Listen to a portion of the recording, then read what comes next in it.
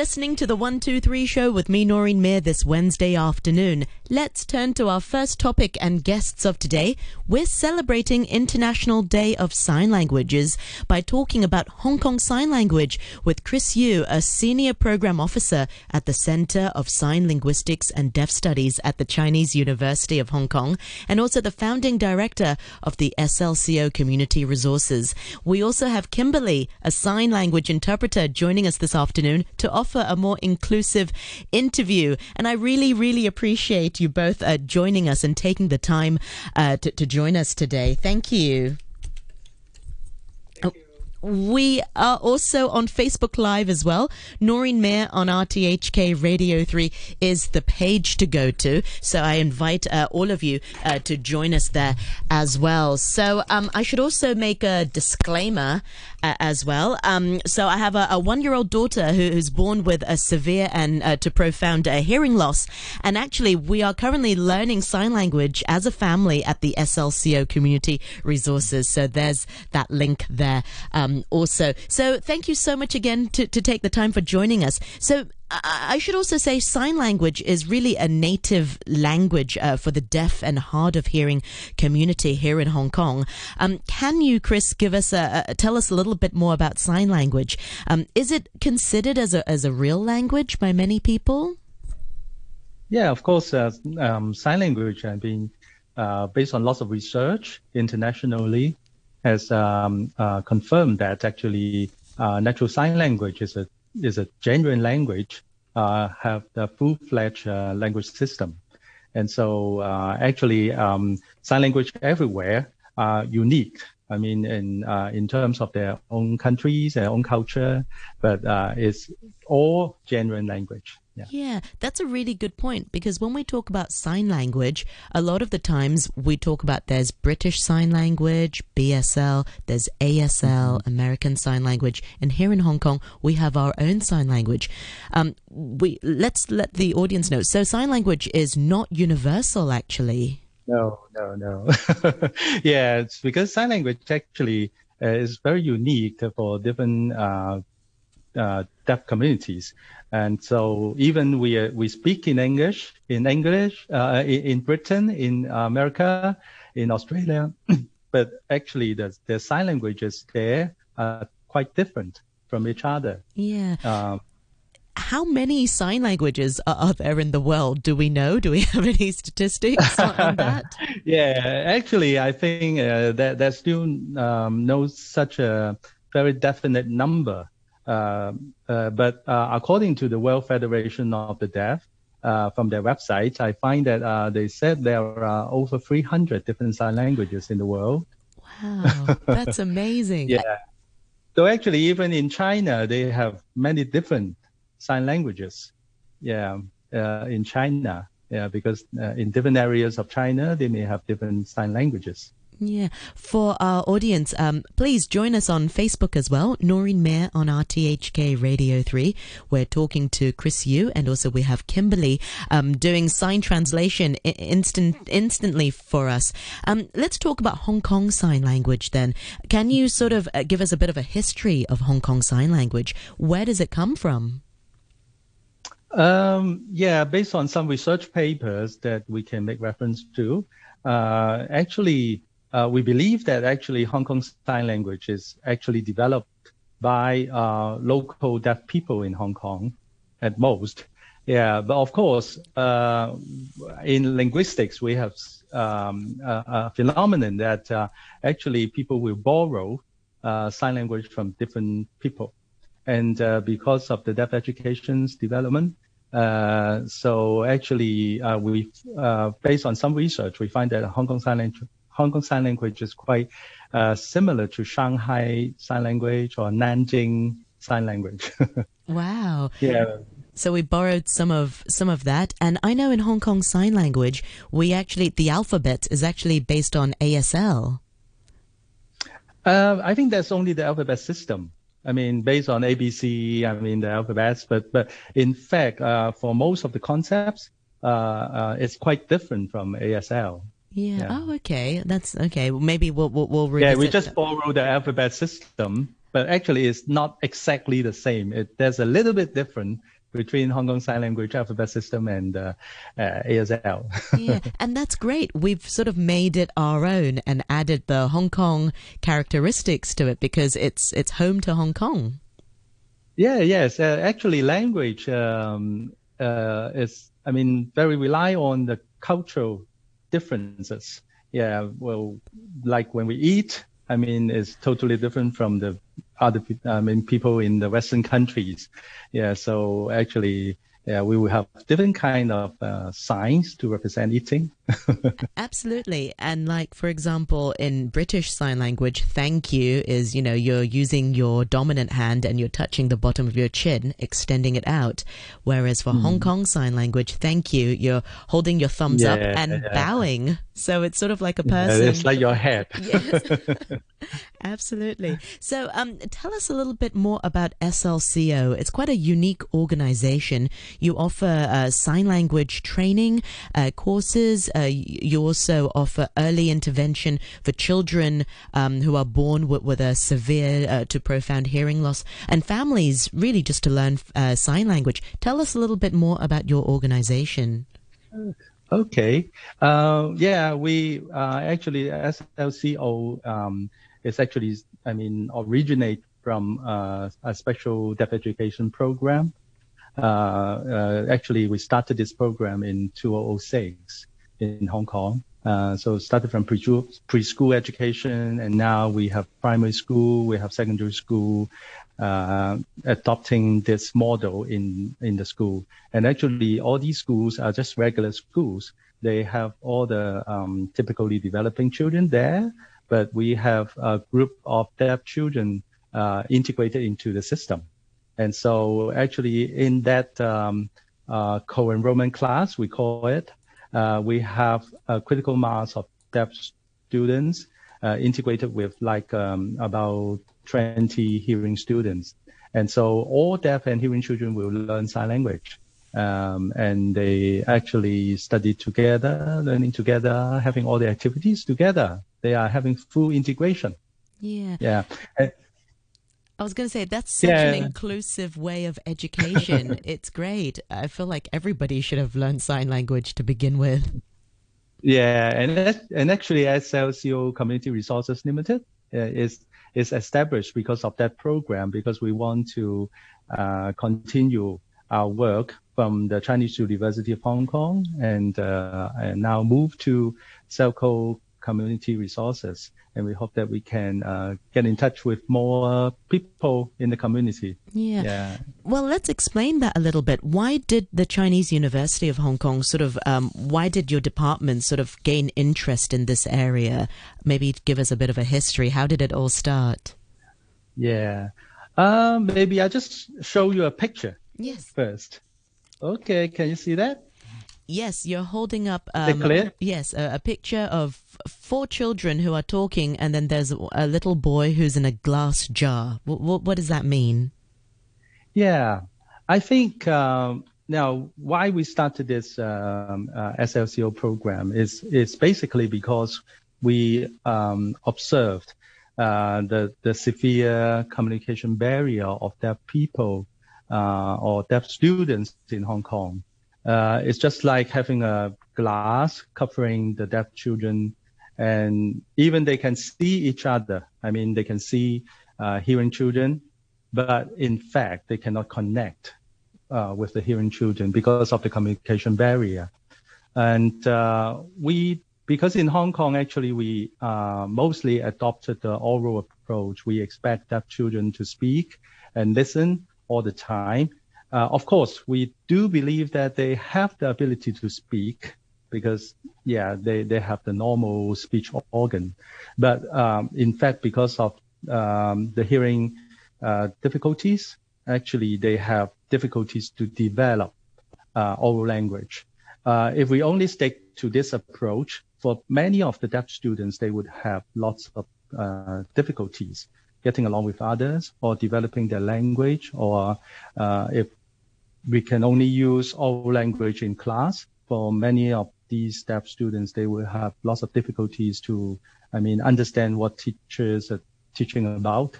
And so that will create lots of problems, within their development.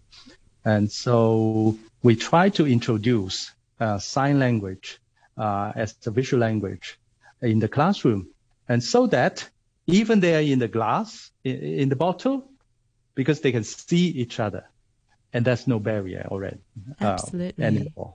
Yeah, I think it's quite interesting that, I often get asked about my daughter, so can she hear, or how much can she hear? Because now that my daughter's fitted with hearing aids, and the way I try to explain to people is, yes, she can hear, but we don't know how much she can hear, because hearing, without making it too difficult or complicated, hearing is on a bit of a spectrum. There are different frequencies. So somebody who may be got a hearing loss for higher frequencies can hear things with a lower frequency. And so different words will have higher frequency and lower frequencies. So, for example, if we say the sentence, Noreen is on the radio, maybe somebody with a hearing loss might hear Aureen on ADIO. So they might not hear radio, they might hear ADIO. So and the difficult thing is, if you can't hear, you might not be able to speak very well. So that's one barrier that children, with a hearing loss might have. But with sign language, it really makes it more inclusive. And one thing is, when you're in a group setting, when there are lots of voices, it makes it hard to follow a conversation. But when you've got sign language, I think the beautiful thing is you're very focused. Each person takes their turn, and actually it makes the experience much more enjoyable. Now, sorry, go on, Chris. Yeah, I think you've got the point that now we do try to help deaf children to develop their potential. Even no matter cognitively or linguistically, no matter oral language or sign language. Well, we believe that actually they have all these different potentials. We should not just focus on their weakness. Their hearing ability, that's their weakness. But we can also focus on their strengths, their eyes, their visual abilities, and all other potentials of the deaf children. Absolutely. Yeah. And so much of communication relies on visual cues as well. Speaking is one part of it, but somebody's facial expression, their gestures, their body language can also be a great cue. I know certainly, working on the radio, sometimes when I don't see my guests, I'm like, oh, I wonder what their facial expression is like, and sign language embodies that. I should also say congratulations to you as well. I know you've recently won an award. Tell us a little bit more about this, and why is this award so significant? I think it's our pleasure that we've got the Zero Project Award, as actually organized by the ESSL Foundation in Austria. And actually, they have a very close connection with the United Nations because they want to promote the CRPD, the Convention on Persons with Disabilities. And so they try to make use of their channels to pick different projects in the world to try to promote all these good projects and try to let more people know that know how to support people with disabilities. And we are glad that our CELCO program was actually selected by the board, and they gave us an award on inclusive education practices. So I think actually this is a very important recognition to us because we are the only one Hong Kong project got this award this year. Wow. Yeah. Chris, congratulations. And you and your team are so humble about this. This is so important to promote inclusive education and inclusivity. And what a great start. You're helping our children achieve that at such a young age, and just being more mindful about the barriers and the struggle that deaf people and the hard of hearing community face, especially during COVID-19, where everybody's all masked up, where a lot of people rely on lip reading as well, Yeah. So, It's actually very hard for many deaf people because, everyone is wearing the mask, and actually they are having very great difficulties to communicate with each other. But it's interesting that during this kind of virtual communication, when they are using sign language, there's no barrier at all. of course. And people in the hearing world are sort of catching on it, whereas this visualization is perfect for people who are hard of hearing. Now, Chris, you have a very interesting background, coming from an education background. I know you've worked with a lot of children who are hard of hearing. Why were deaf people sort of discouraged to learn sign language here in Hong Kong? Why was spoken language so pushed upon them? I think there's some sort of historical thing, because in like 1880, during that period of time, actually, there's a very important conference happened in Milan. And they decided that sign language should be taken away in deaf education because they believe that hearing technology can help a lot. But in fact, after 130 years, they found that, based on lots of research, they actually, without using sign language, actually we are taking away lots of opportunities from deaf people.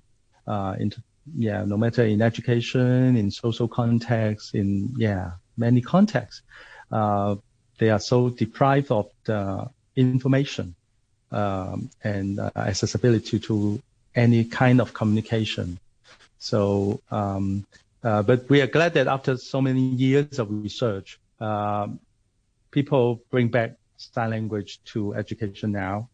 But we still need to pay lots of efforts to persuade people to accept sign language again, because it's a very there's lots of misconception about the impact of sign language on deaf children's development. Yeah. I'm facing one of that as well. A lot of times when we do speech therapy or auditory verbal therapy, AVT, a lot of the therapists will say, well, are you learning sign language? And we'll always say yes. But their point of view is they want to push the oral, they want to push the speech. So they don't want, children to be distracted. But I suppose it can be very frustrating for children not to be able to have a language. So it's actually good that you're giving them tools to have a language, and the speech will come. And I think when we saw you about 7 months ago, you gave such a great example about helicopter. Can you share that helicopter example with our listeners? Yeah, I think now our sign interpreters can sign the helicopter. Yeah, you can see actually it's very, iconic, and you can easily get the concept. From the sign, and you can find that it's not just a label, not just a name. It's already built in the concepts there. Yeah, you can see the shape, you can see the form, and you can find some concepts behind. So actually, based on some research, they find that in fact, these kinds of expressions is actually helping children to relate the concepts to those visual, this visual representation. Including the signs, including the facial expressions, and so that they can easily remember all these concepts and the name of the helicopter. Even because for young children, we seldom teach them this word because it's a little bit It's a hard word to say, helicopter. Yeah, I remember when... But for our babies, because we have sign bilingual program on 5 baby crashes, the children age from 6 months to 2 years old. They have already started to learn helicopters because they can learn the sign very easily. Absolutely. So maybe let's talk about what your thoughts are on how sign language can actually help with overall language development in children. And it doesn't have to be for deaf children or children who are hard of hearing. Yeah. It can be for hearing children, and why, parents can consider this as a way to boost their own children's language development. Yeah, I think basically, based on linguistic research, actually, language abilities is transferable. Yeah, no matter which language you have learned, actually, the knowledge behind can be transferred to another language. And actually, language development can support cognitive development of children. So no matter in which language, in fact, if you can find ways to help children develop the language well, actually help child to develop in many different areas of abilities. So sign language is a very visual language. And for children, especially for very young children, of course they can speak, but at the age of 1 or 2, actually they cannot articulate the sounds, and they can hardly express their own feelings or what they want. But with sign language, actually they can use their hands to express themselves. And many parents tell us that actually with sign language, that children's emotional control seems to be better. And we also find that actually for many children, they are very visual, and they can pick up the knowledge very well through visual means. So we also apply the sign language to autistic children and children with intellectual disabilities now. Yeah. Well, Chris, we're out of time today. Can we revisit